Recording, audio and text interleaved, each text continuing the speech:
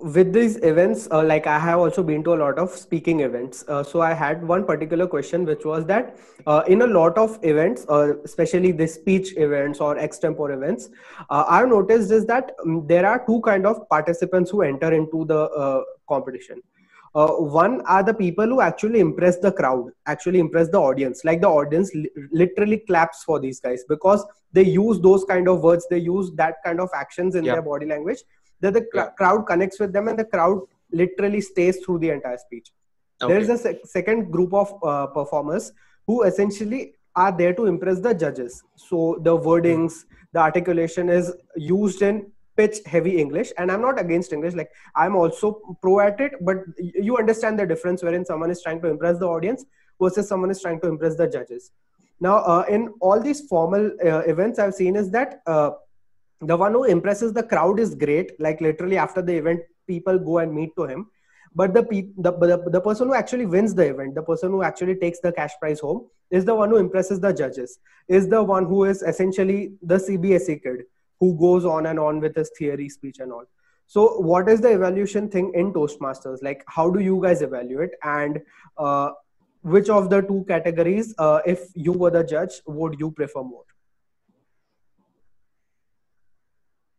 Well, let's see. Okay. So at the club level, as I said, there are separate speech evaluators that deliver a speech. So if you have a prepared speech for 5 to 7 minutes, there's also an evaluator who delivers his evaluation speech in 2 to 3 minutes.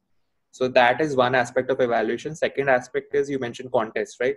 So in the contest, what we have a set of judges that are anonymous in the crowd. No one knows who the judges are. Only the chief judge, who's appointed the chief judge and takes care of selecting the judges very carefully. They are only the chief judge knows who the judges are, right?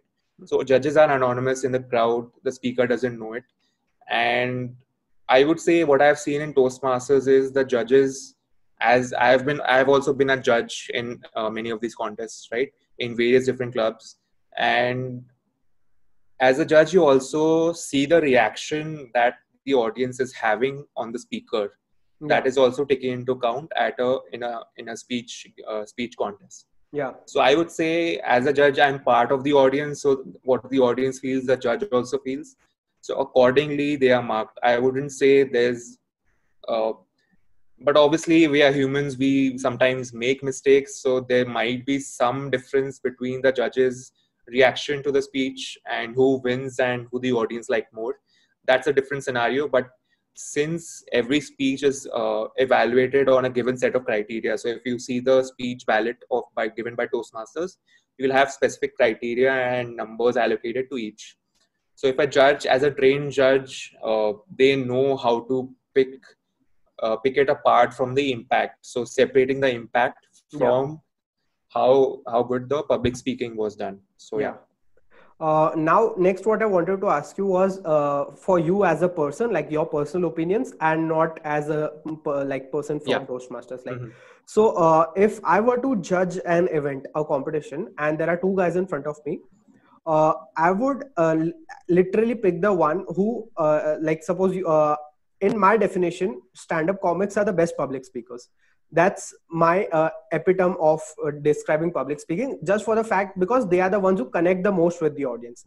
Like Okay. the split of languages, the actions, the body language, and all. In my definition, stand-up comics literally resonate the most with the audience. Okay. The Hmm. second, as I mentioned in my previous question as well, are the ones who deliver the elite speeches. Like, they come, Hmm. good morning, judges, and all, and they speak in that way. Both are important, both have separate crowds. Like, you cannot deliver a stand up type of speech in a formal event, and you vice Yep. versa can't Yep. happen. Hmm. But as a person, if you were sitting in a crowd and you wanted to listen, you wanted to genuinely listen to someone, who would it be more? Like, would it be the person who's going and delivering a very, very formal speech of 15 minutes with a like same monotone speech and all? Or will it be the person who is adding humor, who is very twerky in his words, who is like catching up with the crowd and all? As a personal opinion, whom would you choose? As a personal opinion and from my personal experience, I would say a combination of both. I've seen a combination of both happening, that you have a formal structure to the speech, but in between the speaker also introduces stories as if with very vivid explanations of the scenario, including very humorous situations in the scenario, but coupled that with a strong message in the end, a very strong formal message in the end.